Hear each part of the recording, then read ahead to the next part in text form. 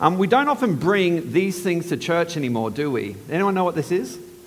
Oh, good, very good, excellent. Oh, you've got one, Katrina. Anyone else?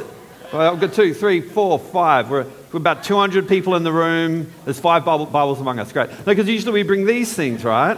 Yeah, we've got a Bible that's on our phones. We've got an app. That's very good. So you can kind of pretend like you're reading when you're actually texting or checking Facebook or something like that. We don't tend to bring these things here very often. But what's really interesting about these things, I don't know if you've got one of these Bibles, but in the back of some of them, you've got things like, a table of weights and measurements, so that you know how much a talent was. Did you know a talent is equal to about 60 minas? That's interesting. What's a mina worth? It's about 50 shekels. So what does that mean? Well, it means, I guess, a talent is about 3,000 shekels.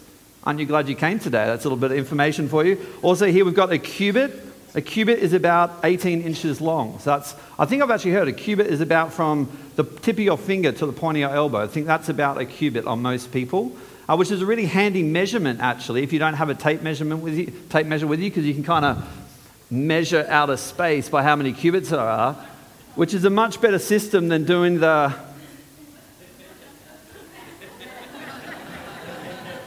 That didn't work quite right. So sometimes there's some really helpful things in the back of these Bibles. So there's also, you might have a Bible that's got these things in the back, which are a map.